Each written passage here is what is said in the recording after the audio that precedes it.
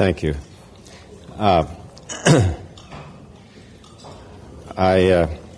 If there's anything incoherent about this talk, it's something more that we can blame on the President, because he spoke last night in Medford, Oregon, and my children all wanted to go and see him. So I couldn't start driving up here till about 10 last night. I thought it was important for them to go and see him. I thought they were right. It's good. I thought they should see a president while we still have one. I write a newsletter called Access to Energy, and after Peter Beckman died, he asked me to do this, and it's caused me to learn and study current affairs more than I ever wanted to, because I preferred the laboratory and my science. But I'm going to talk, the principal subject of this talk is the effect that the government and government misbehavior has upon medicine, and particularly medical research and the tools that you're provided for to do your actual work. But I'll begin by talking about its effect on some other industries, because they also affect us all, and they're topical. I recently read China will build over the next 5 years 60 nuclear power plants. This adds to the ones they already have, including the 2 that Bill Clinton built for them. And so by the end of 5 years, they probably will have achieved parity or even greater than parity with the United States in nuclear power, since we have 100 plants that are aged and they will have 60 brand new ones. There's a big difference between generating your power by nuclear power and by windmills. And the 2 candidates for president have opposite ideas in this. President Kerry has promised to shut down the beginning resurgence of nuclear power that President Bush has started. There are actually some new plants getting ready for licensing, and the nuclear repository for nuclear waste is being opened. Kerry's pledged to shut that and stop this and give us alternative power instead. As far as hydrocarbons, of course, Kerry favors UN rationing, and the President is the only world leader who stands between us and the Kyoto protocols, which is United Nations rationing of our hydrocarbon energy. We have a sort of a personal interest in this. My children and I circulated a petition a few years ago among American scientists about their opinions of the Kyoto Protocol and of the science or lack of science that underlies it. We sent letters out for about a week, and we got the signatures of 17,000 American scientists urging the government not to institute the Kyoto Protocols and not to allow UN rationing of energy, and saying the science underlying it was basically non-existent. For that, John Kerry personally wrote an editorial in the Boston Globe saying that we were liars and frauds and we made up the whole thing and dummied up the whole list. He wrote that editorial without ever asking to see the signatures, which we had, or checking in any way. I will talk largely about government grants and the effects of taxes, regulations, and litigation upon government research in medicine. Of course, it affects everything else, too. And during the last 4 years, we've seen a gradual change, a beginning reduction in our taxes, a beginning diminution of regulations, and some beginning actions on stopping litigation, tort litigation, especially in medicine. There's a big difference between these 2 candidates, since one of them actually wants to make a medical tort lawyer vice president. There are many other things that I think about. You know, I have, like many of you, probably libertarian tendencies. I'd like to vote for the best man for president. We don't have that opportunity. We have an opportunity to decide whether Kerry or Bush will be president, and one of the alternatives is to me, unthinkable. In any case, I want to give one example, talk about one thing, which is, before I go to the medical things, that is basically the same. One of the big issues, especially among libertarian and sort of broadly thinking people, is the free trade agreement, NAFTA. Now, of course, it's a disastrous bureaucracy, as all government programs are, full of all kinds of perks and oddities that favor various people. But the main issue is free trade. whether we should have free trade. It's been an issue in the United States for a long time. We fought a revolution 200 years ago largely over free trade. The founding fathers wanted free trade, and Britain didn't want to give it to them. Now, of course, free trade is the cause of the escape of all our industries abroad. We need to direct trade barriers to prevent our industries from being taken over by the Chinese and the Asians and so forth. The issue really isn't, the problem isn't free trade. The problem is the same thing that affects our medical research and so many other things in the country, is taxes, regulation, and litigation. By the time you add up the taxes and the further tax of regulation and the further tax of runaway litigation, this monkey on the back of the American worker is so large that he cannot compete in the world. He can't. He cannot compete on an even keel. So people want us to erect trade barriers to protect him. And, of course, this doesn't work in the long run. In medicine and in medical research, where I've spent much of my life, I started out as a basic scientist in protein chemistry, and I wanted to spend a little of my time doing things that were immediately applicable to human well-being. And so I split for much of my career, spent my time between basic research and medical research. And I learned, if starting idealistically, I thought, well, you need to do this research and find how to do something better about a disease, and then people will use it, and it's a question of gaining knowledge about how to help people's health. I learned very quickly that the closer you got to human health, the more it was politics and the less it was science. In fact, almost entirely politics. But I'll give a couple of examples, a few examples that I think are indicative. There's a man, most of you have never heard of him, his name is R.B. Merrifield. He's probably one of the 3 or 4 most famous living chemists, and much of our research world today was shaped by him. He invented a technique called solid-phase organic chemistry, which made it possible for machines to synthesize proteins, to synthesize peptides, revolutionized protein chemistry, and then his techniques spilled over into DNA, and the fundamental techniques that enable scientists to make pieces of DNA, and therefore the entire genetic revolution, including the sequencing of the human genome, all follow and flow from the work that this man did. And appropriately, he received an unshared Nobel Prize in chemistry.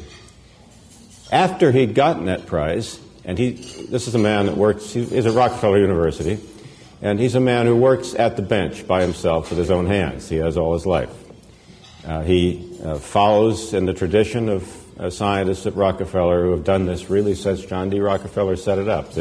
The story of what they did during the influenza pandemic in 1918 in an effort to stop the epidemic is a similar thing, where the men, if you remember at Rockefeller, you weren't a guy that sat in an office and shuffled papers and got a grant and told your graduate students what to do. You went into the laboratory and worked with your own hands. Well, this tradition is followed. Merrifield worked for a man named D.W. Woolley. Woolley was a remarkable man. He was a member, that means controlled basically a whole floor in a building at Rockefeller, and a large research group. And Woolley worked at the bench with his own hands daily throughout his whole life until he died, an old man. The interesting thing was that he was totally blind. He never saw anything he ever did. A technician stood beside him, handed him the test tubes, told him what she saw, and his wife read the literature to him, and he was a quite famous scientist. Well, following that tradition, Merrifield's the same way, and he, as I say, revolutionized both genetic chemistry and protein chemistry by his discovery. After he finished that, after he had a Nobel Prize, he became fascinated with an antibiotic, cecropin, which is a 15 amino acid, 15 residue antibiotic, naturally occurring.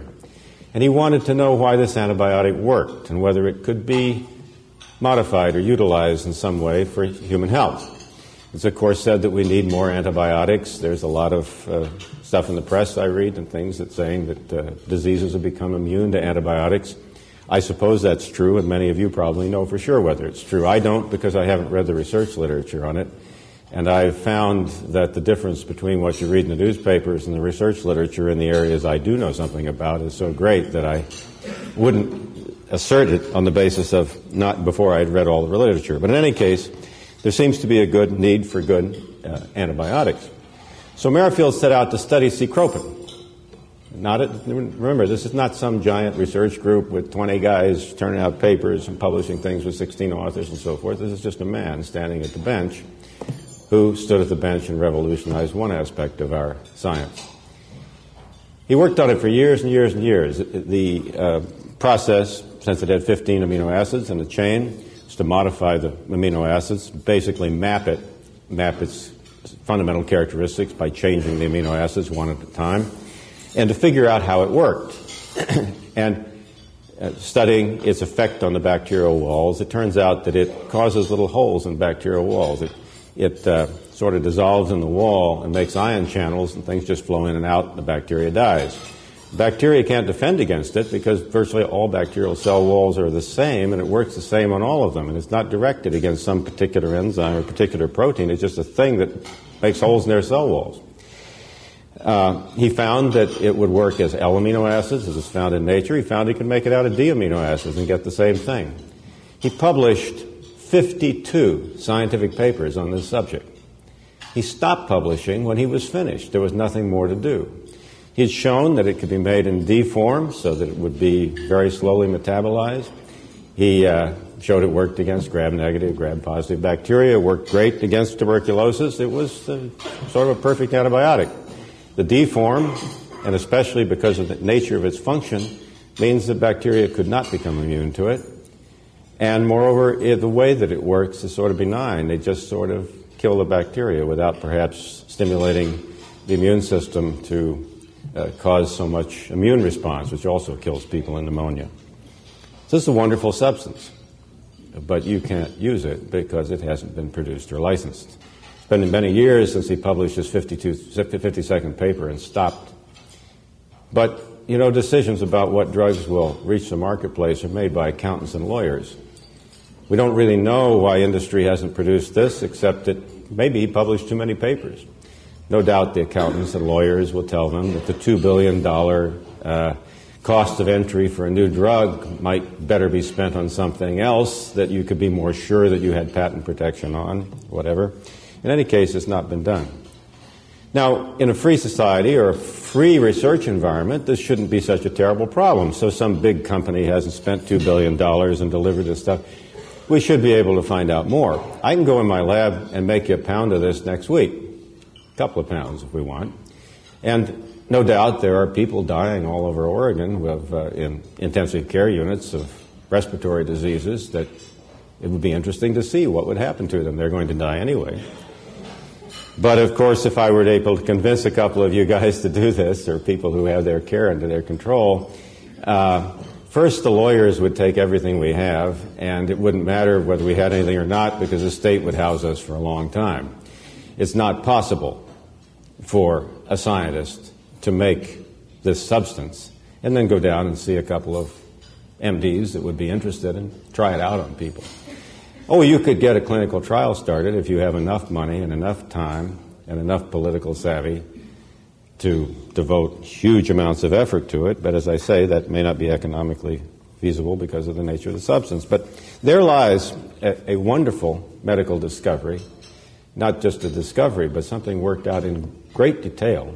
And it probably is a finer antibiotic than anything you'll ever have your hands on. And you won't have your hands on it because of taxes, regulation, and litigation. Taxes, which have sucked the money out of the private sector and put it in the public sector, where it was only applied by bureaucrats who make bad decisions in committees. Regulations, which prevent ordinary scientists from making any progress because of the nature of this I've just alluded to. And litigation, which would wipe out anyone. I mean, I suppose if I went out, suppose the government wouldn't put me in jail for studying this, and we made some who treated 50 patients that were about to die anyway. No doubt one of their lawyers would decide they died because we used the antibiotic on them, and that'd be the end of us. That's one example. Another example I'll use is nutrition. Nutrition and preventive medicine. Preventive medicine, I know many of you are interested in preventive medicine, but preventive medicine doesn't get too far either because of these similar factors. Research, we can talk about utilizing or studying or applying or working on something like this that Merrifield has already accomplished, and also talk about what is the situation in basic research on medicine.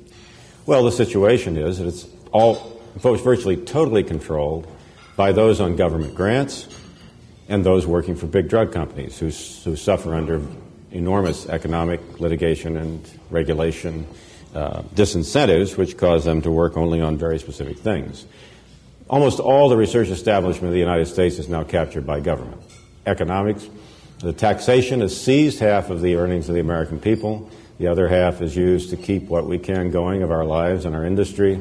And the money that would alternatively be in the public sector, which should go to research, as research was funded before World War II, just isn't there. Institutions, even great institutions. I graduated from Caltech. My son recently did too. And the Caltech campus is twice the size it was when I was there. Their endowment actually covers half their expenses, but government grants cover the other half, and that means that none of the campus can do something different than the government would like, because half of their funding would be at stake. And of course, many institutions, it's almost full funding would be at stake. The grant system has grown into basically a giant welfare system for Ph.D.s. And within that system, there are still very fine scientists trying to do their work, and then a huge pile of scientists that aren't very good that just live on the system. But if you can't sell it to a government committee, you mustn't do it. And I'll give some examples of it in a minute. But even other things which aren't in actually doing the research are affected. In the mid-1970s, I was doing a lot of work. Linus Pauling and I were doing a lot of work on nutrition and preventive medicine. And I built a little section of our lab that had 1,000 mice in it, and we were studying the effect of nutrition on squamous cell carcinoma, studying the dose-response curve of one vitamin after another on the growth rate of cancer in these mice. Squamous cell carcinoma induced by UV light, pathologically identical to the human form. And some people walked into my office and started talking about raw fruits and vegetables. They were very articulate. Their names were Hunsberger. They were very articulate, and they got me interested. So I decided I'd play with a few of the mice on the side with this odd thing.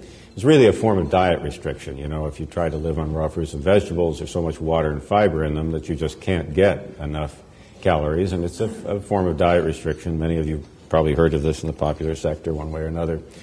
But it was astonishing in our case because as soon as we put the mice on this diet, the growth rate of cancer dropped by a factor of 10-fold. And we did about 40 different experiments on it. It was always the same.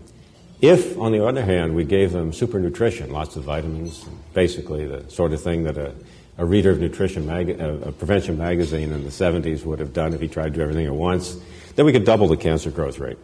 We varied the cancer growth rate of squamous cell carcinoma in mice over a range of 20-fold by just whether they had supernutrition or sharply restricted nutrition. Now this, as far as a general phenomenon, is well known. In the 40s and 50s, a man named McKay started studying diet restriction in rabbits. It's been extended now to everything from rabbits to fruit flies. Vast amounts of research have been done on diet restriction in animals. And the results are always the same. Life extension of 25 to 30%, marked reduction in degenerative disease. There's no question that diet restriction diminishes the probability of death at any given age. That's an overall phenomenon that's basically true throughout the animal kingdom, and true for us too. It's not a bad idea to restrict your diet later in life. But in these mice, it varied over that range. Well, that's nice, and it would seem like if you could vary the growth rate of a cancer like that over a factor of 20 in an animal system, and it's a cancer that humans get, that it might be useful to study this in other ways. So we decided we'd publish this. Ultimately, we tried to publish it in the Proceedings of the National Academy of Sciences, where I've published a lot of papers. The paper was submitted by 3 Academy members, including one with a Nobel Prize. It was perfectly acceptable. Everything went fine, except the National Academy of Sciences is also afraid of the lawyers. They have a special thing there, a little medical committee. Doesn't matter what the scientists say, doesn't matter what the system says. If a paper has any medical implications, and it looks like the publication of it might bring any liability or potential liability on the Academy, they simply stop it. So they did. Couldn't publish it in the Proceedings of the National Academy. It was published in another place, a relatively prominent place, but it illustrates a point. Even the American National Academy of Sciences doesn't dare publish anything in your profession that's a little out of the mainstream or that might bring them into any kind of risk of litigation. And also, they are also concerned about funding considerations and government approval of what they do. Another area that I could use it in illustration, the best illustration was Merrifield's, but the nutrition and cancer is a good one too. I don't understand why this hasn't spread. It's been 20 years now since those experiments were done. And although there's plenty in the health food, alternative medicine, folklore about these things, there's no mainline science. And of course, you wouldn't get a dime out of the funding system to study these things. We became very interested, Pauling and I, in the early 70s, in the problem of quantitative measurement of human health. We wanted to do experiments in which we studied the nutritional requirements of a human being as a function of both as a function of the human being and also within himself. In other words, if you make a graph of health versus the amount of a substance in the diet, if it's a nutrient, if it's a vitamin required for life, of course, there's no health without it. And then as you add it to the diet, the amount, the health will rise until it reaches some maximum, and then it'll turn over and go down and eventually kill him because everything is a poison if given enough quantity. So if it was vitamin C, for example, you'd have no life without it, death without it. Then your health would rise as you gave more and more to the individual, reach a maximum, and then eventually he'd be killed by vitamin C overdose. If it's not a required nutrient, but still one of value, it wouldn't start at zero. It would have a similar curve. So the question is how to find these maxima. And the biggest impediment is that there was no rigorous, simple, cheap, quantitative measurement of human health. So we started to study the profiling of health, profiling of biochemical health, and writing papers on breath analysis, urine analysis, blood analysis, where we would measure 200 or 300 substances and look for patterns, rigorously look for quantitative, mathematically useful patterns in these measurements. This was then. My son brought in an article from Scientific American not long ago by a guy who's studying breath analysis, and he has this breath analyzer, and he's working away at it, and Scientific American featured him. He said he was stimulated to do this by a paper he read in 1971. I read the Scientific American article, and I was struck by something. I remember in 1971, I had better breath analysis procedures than he has today when I wrote the paper that stimulated him to spend the next 30 years working on it. But he's worked in a kind of vacuum because this sort of thing is not very popular with the government. Now, to give an illustration, we worked on this in the 70s, and for various reasons had not worked on it for a while. I'm beginning again, but it doesn't, science, these sorts of things don't go forward because of heroes or particular research groups. There are lots of people out there looking for interesting things to do if they're able to do them. But in any case, one day in the 1980s, I talked to a famous mass spectroscopist at Rockefeller University, a man named Brian Chait. He's a member, probably one of the best mass spectroscopists in the world, has a dozen machines, great power, and much more resolving power than anything we ever had in the 70s. And I tried to interest him in doing a profiling experiment in one of his machines. He said, I would love to do this. He says, it's a wonderful experiment. I think it would work. I think that, and this is an effort to make a new diagnostic procedure, something that would be far superior to anything any of you can do with the training you have. And he said, I'd like to do it. He said, I think it'd take a grad student about 6 months to work out the techniques you're suggesting, and then we could do it. But I can't. He says, I don't dare. He says, I have about a dozen mass spectrometers. I have a large research group, and if the government caught me doing anything that I hadn't put in the grant applications and gotten approval for, I'd lose my whole lab. I don't dare. We can't do it. That's the way it is. And we're not talking about some little guy who's struggling, and he's got some story to tell you and some excuse for what he didn't get done. This is one of the top men in the world in the development and use of the most powerful method of chemical analysis that exists. In another instance, with the same man, he helped us a lot in some of our basic research, not doing anything, of course, his grants wouldn't allow it, and we don't use grants, so we could do what we wanted, but on a small scale. But Noah and I were studying, made a lot of studies of the deamidation of peptides and proteins, which we which is a sort of a clocking mechanism for living things. And anyway, we were doing a lot of studies of simple model peptides in the mass spectrometer. We noticed that if the conditions were right, there were always 4 water molecules attached to the ends of our peptides. And they seemed to be very tenuous. These things wouldn't come off. There's some sort of little structure of the water attached to the ends of the peptides. Well, the structure of water is very important. You know, everything happens in water. All biochemistry happens in water. Hydrogen atoms are hard to see, so there's not as much known about this as there should be. And it's been out of popularity for a long time. Bureaucrats are not interested in the structure of water. But we noticed this, and we thought it was both fascinating, and we wondered what was known about it. So we called up Professor Chait and said, look what we saw. What do you think of this? He says, oh, yeah. He says, I saw the same thing. He says, very interesting. I designed a whole mass spectrometer just to study this, but I tried the government. They're not interested. They should be, but they're not interested, so I can't do it. The best scientists are largely restricted in this way. In fact, it can get ridiculous. Merrifield, whom I mentioned before, literally revolutionized protein chemistry. We use lots of models. They're used in the computer today, but they were used to be plastic. They were invented actually at Caltech. They're called CPK models, Corey Pauling and Colton. And you've probably seen them or pictures of them, space-filling models of molecules. They're very beautiful. They should be in Toys R Us for the children, but they're not. They cost a fortune, and they're only available from a company that happens to have control over the dyes. Merrifield, in one of his research grants to the government, asked if he could have a few CPK models to make models of his peptide and other things. They decided, in their wisdom, that he didn't need those things. That's how bad it gets. In any case, the government has taxed away from the American people most of the money that could be used for medical research.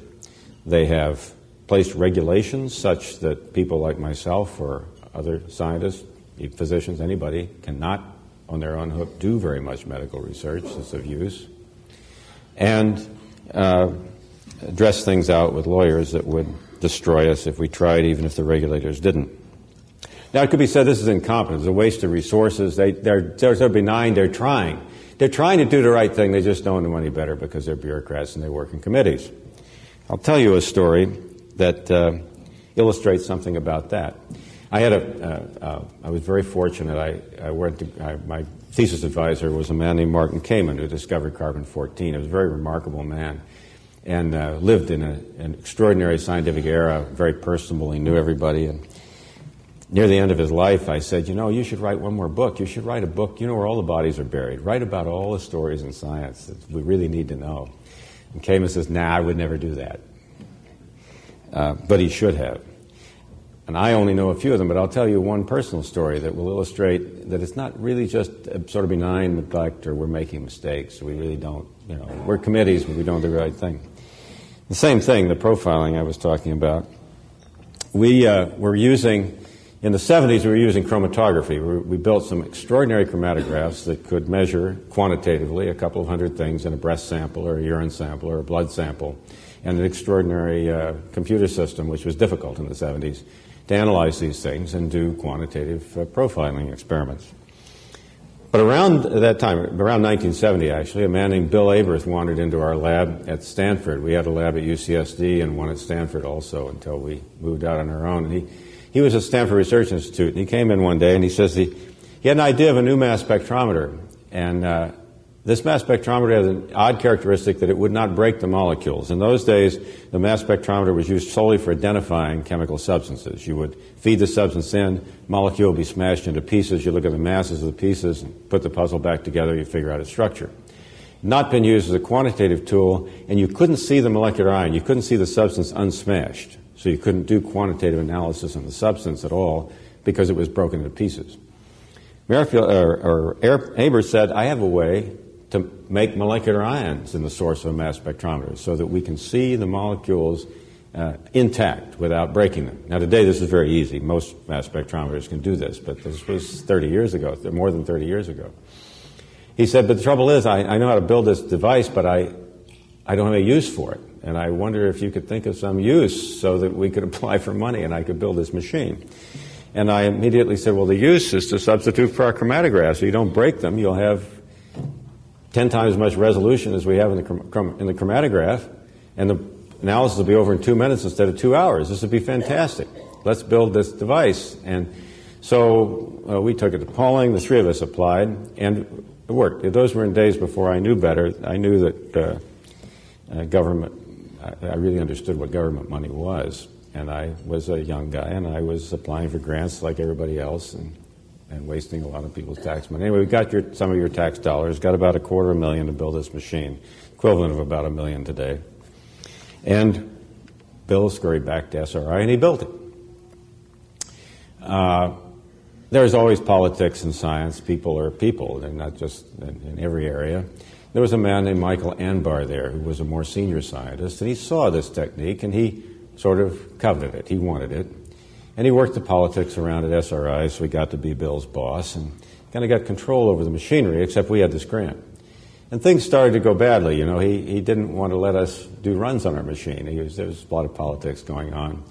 Finally, we got the NIH administrators in, and Anbar was back down, and he had to agree to allow us to measure 200 samples in the machine that our grant had built. So I put together an experiment of 200 samples. Now I knew there was a grant renewal period coming up, and so I was going to have to look good to the grant renewal people to get another grant. So I designed the experiment so that some of the profiles we were looking at were so simple you couldn't fail. I mean, in the simplest chromatograph with 15 substances, we could see them. So I knew they would succeed. And in addition, I put parts in the experiment of things that had never been done before that would be very remarkable, the diagnosis of 2 or 3 kinds of cancer and so forth. So I had a spectrum. In these 200 samples, I had all the controls, and then I had the test samples for quite a few different human conditions, from simple, it can't fail, out to it would be spectacular, sort of the gradient of them, so that we would be sure to succeed, and I didn't know how much we would succeed. So the samples were, and we had a little more problem in the politics because Anbar wouldn't let us hook a computer to the machine, so each sample spit out 2,000 numbers, and there were 200 samples, so we had 400,000 numbers on the table on printed paper when we got the analyses done. That was easy. I hired a lady, and she typed the 400,000 numbers into the computer. And then my wife and I did this, who was a systems programmer, did all the statistics. Took us about a month. And we failed. A random number generator would have done the same thing. It was exactly the same thing. It was a total failure. This experiment was 0. It did nothing. It was a total failure. And the grant period was over. Anbar ran half a dozen samples through it in one disease and claimed he saw something and quit publishing clinical chemistry. And we were in kind of an odd shape because we said we invented the technique, but we can't show that it works, so we can't even counter this. So I thought, well, this is useless, but you always apply again. So I completely changed direction, asked for different equipment, different machinery, take an entirely different line of research, had to abandon this. It was a total failure for reasons I could not comprehend. And the site visit committee came. These committees come. There are about 8 guys on the committee plus the administrator, and they listened to my tale of woe about how we'd totally failed, and then gave me every dime I asked for. They gave me hundreds of thousands of dollars for this new direction I was going. I could have asked for twice as much. It was a blank check. That, too, was odd. Anyway, we went off in this other direction, did some worthwhile things, but nothing like this would have been. Well, a lot of years passed. I stopped working with polling. We had an argument. Things passed. The grants administrator who had run this grant retired. He was a very fine man, actually. He worked in government because he thought he could help get some useful things done in medical research. But one time as I was in Washington, I met him, and he took me to dinner at a place called the Cosmos Club in Washington. And then after dinner, we went out to his car to drive away. And dark, we get in the car. He doesn't start the engine. He says, I want to talk to you. He says, I want you to know, I think it's something you should know, because I feel it's my only black mark against my record in government, and I think you should know. He says, remember that experiment of yours that failed. When it failed, I received a letter from Mike Anbar telling me that he has gone in the laboratory at night and scrambled all your sample labels so they would all be scrambled, and you would fail. And you would get random numbers. In the letter, he included the code to unscramble them. This was sent to the main grants administrator in NIH. He says, it was so unusual, I asked my superiors what they thought I should do with it.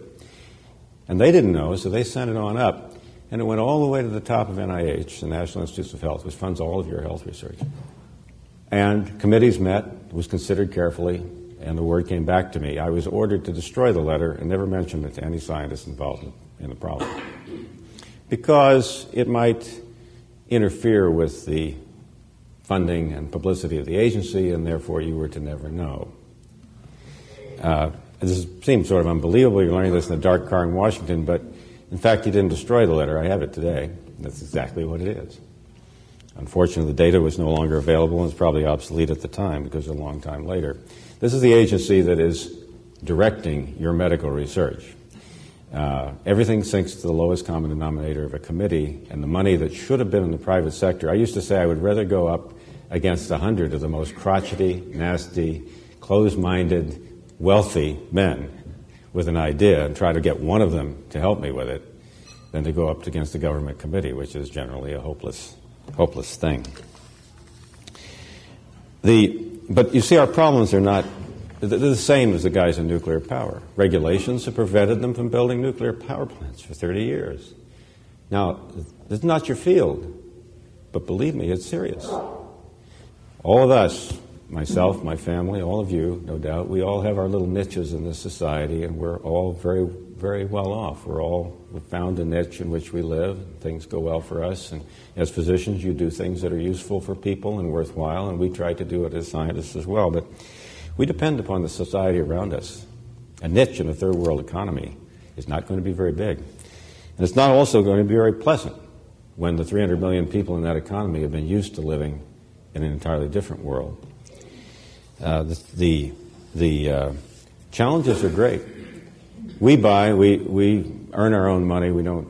I eventually learned better about government grants, and I can say today I've never seen a government-funded health project that justified the confiscation of the property of men, women, and children by threat of force.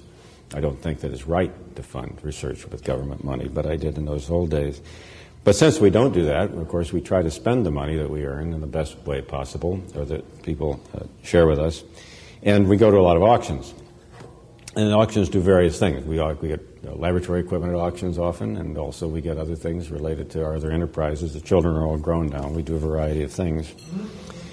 But auctions are sort of interesting. If you were to go on the internet today, eBay and a couple of things like it, look at auctions. Every week, maybe twice a week, you could buy the best computerized milling machines in the world. You know, you don't make stuff in machine shops anymore. They don't walk in and make aircraft parts on lathes and drill presses. They're computerized machines that can make a metal piece to 10,000th of an inch tolerance at high speed. These machines are wonderful things.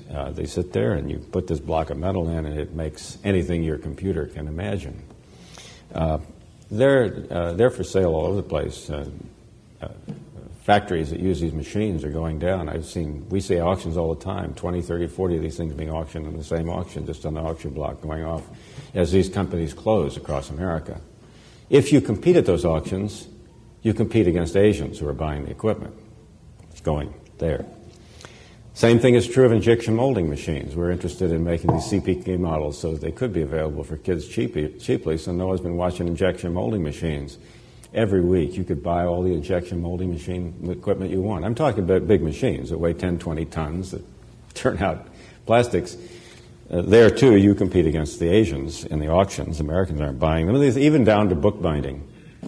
We make a lot of children's books in connection with a curriculum that we made, and at an auction that we went to in bookbinding, we got the equipment we needed except for the sewing machines. They all went to Asia. They're buying our equipment and they're taking it where it can be utilized without the taxes, regulations, and litigation which are on the backs of the American workers and prevent them from competing in the world. And this flow of equipment is not trivial. The society can't exist on the idea that others will make all of its things and it will ship them papers and lawyers in return. It doesn't work. It will not work. And it will take a century to rebuild, if we could. If we could get our freedom back, it would take a century to rebuild the legacy of what our forefathers have given us. I spoke. I don't do it much anymore, but I used to speak occasionally at the local public school. I don't like public schools. I think they should be. Well, I'll tell you a story. I give speeches sometimes on global warming, and the guy asked me to speak to the Republican legislators of Maine. And they're in the minority. The Democrats have control, and they're going to put the Kyoto Treaty into Maine. They were worried about this, and they asked me to give a talk to the Republicans. So there was a dinner about like this, maybe a few more people, and it was all of the Republican members of the legislature of Maine. So I'm giving this talk on global warming, and of course what I'm saying is right. It's the right and it's truth. It's a science, but it's so different from what they read in the newspapers that you're standing there wondering how long your credibility can hold up against this audience. But it seemed to be going all right, and I give my talk, and then there were questions, and there were 2 or 3 nice questions, and then some guy gets up and he says, "What do you think should be done about the public schools?" And I thought, hey, this is over. You know, if I answer this guy, my credibility is dead. But anyway, as I said, I think the public schools should be closed. And you would be astonished. It was a standing ovation that went on for 5 minutes. Every Republican legislator, there were probably people in that room that didn't agree with me, but boy, you wouldn't have heard them.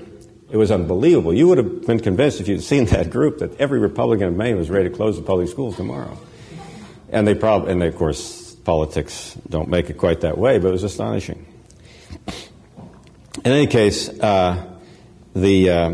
so we work on those things, but the point I was making is about the rebuild. So I'll go back, I'm sorry, it was 4 o'clock. In Grants Pass High School, and I was asked to talk to these classes in Grants Pass High School now and then. And so I remember one day I was talking to them, and these trips were interesting because the children were younger then, and I'd leave them in the truck outside. I have 6, and I would get to go talk to the students. When I come out, the students would my children would tell me what they saw. It was like going to the zoo. You know, they could see these people going by that were so odd. It was like going to a different country. But in any case, I remember one young man asked me a question, and I answered by telling him about the landing of men on the moon. All of you can probably remember where you were when Armstrong first put his steps on the moon. So I was telling him about this, and then I realized that I had an unusual experience because older people can always tell you about things that were more primitive. Have things, you know, when they used horse and buggies, or when your grandfather can tell you about how when he was plowing with horses and so on. But I was telling this young man about something that had happened 30 years ago. There was a higher technological achievement than anything that had been done since. America had only gone down in space accomplishments in 30 years. Jane has a wonderful meeting for doctors for disaster preparedness once a year, and she had Lowell Wood talk at this meeting once, and he was speaking because he had been asked by the government to design a way to go to Mars. And he and another man in alternate methods had both pointed out that you could go to Mars with men for $30 billion. The government didn't like this. They wanted a $500 billion program. But he opened his talk by showing a picture of the moon rockets. You know, they never failed. Every one of them worked except for those that weren't fired. He looked at that, and he's looking at it, and this is the man who invented the brilliant Pebbles system of strategic defense, and a protege of Edward Teller's. And he put a picture of the Apollo rocket up, and he says, this is the finest piece of space hardware that has ever been designed before or since.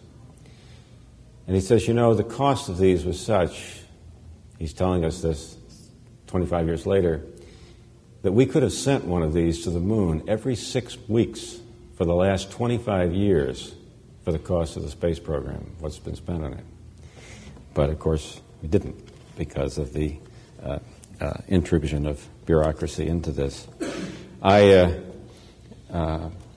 father was an engineer. He built chemical plants. He built a wonderful plant down in Seadrift, Texas. I took the children to see it once. But these plants, you know, the infrastructure of the United States has been built for us mostly by previous generations. And that bureaucracy, that productive capacity is gradually wearing out, wearing down, now being shipped abroad. If we don't stop the problem of the taxes, regulation, and litigation, you won't have the tools that you should have in medicine. When I look at medicine and since I've done a lot of medical research, I've worked with a lot of physicians, and I've never met one who didn't want the best for his patients. I've never met one who didn't want his people to get well and would do anything he could to help them. But I know that the tools that physicians work with, because of the science I know about this, are 50 years behind the times.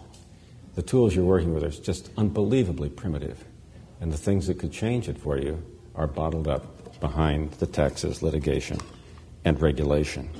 And your society is now getting bottled up behind it. And believe me, when they buy the last machines and nothing is produced in the United States, they're going to stop taking your paper. And unless this is changed, it will be a terrible thing. I know that I have many libertarian friends. I think, some of them here.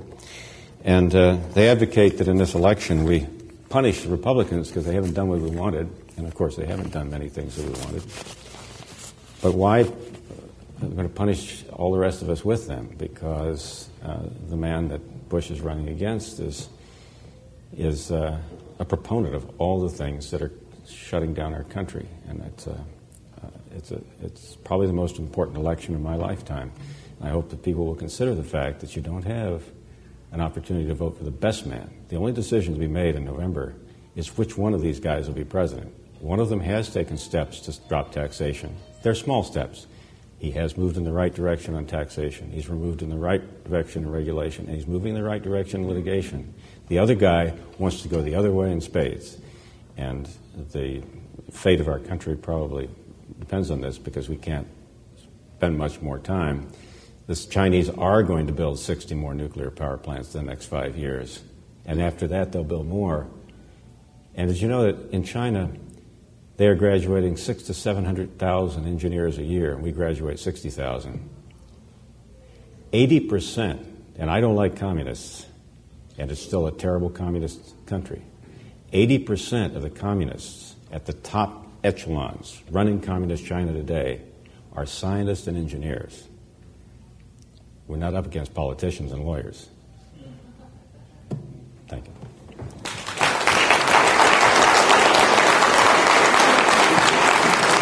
Take a few questions? If you want.